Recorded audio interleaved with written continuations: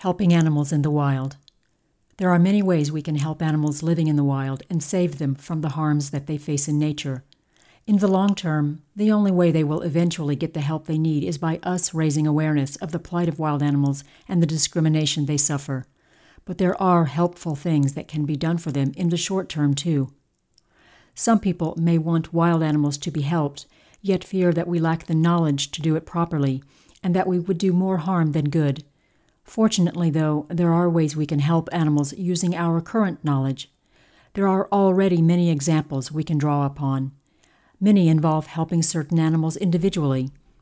Others involve helping large groups of animals, which can be done in scientifically informed ways in order to ensure that no negative consequences occur.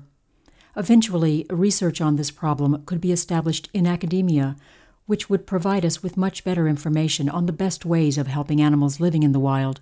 Unfortunately, most people are still unaware of the different ways in which animals can be helped and are in fact currently being helped. We will now explore some examples. Cases of intervention to help animals. Many cases have been recorded in which animals have been helped in nature. Sometimes small groups of individuals, or even just one person, have made a great difference to some animals by providing them with assistance. In other cases, animals have been helped thanks to the efforts of organizations or governments that have followed policies beneficial to animals, even though the purpose of such measures was not to help them. For example, vaccinations of wild animals to reduce human health risks. Fortunately, to inform our efforts to help animals living in the wild, we can learn from these examples and from a large amount of associated research. Some of these efforts only affect small numbers of animals. We may therefore think that they are trivial and should not be taken into account.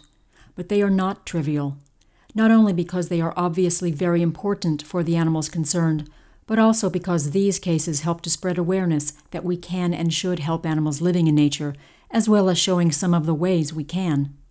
Opening our minds to such possibilities makes it more likely that we will start to give aid to larger numbers of animals and in a greater variety of contexts.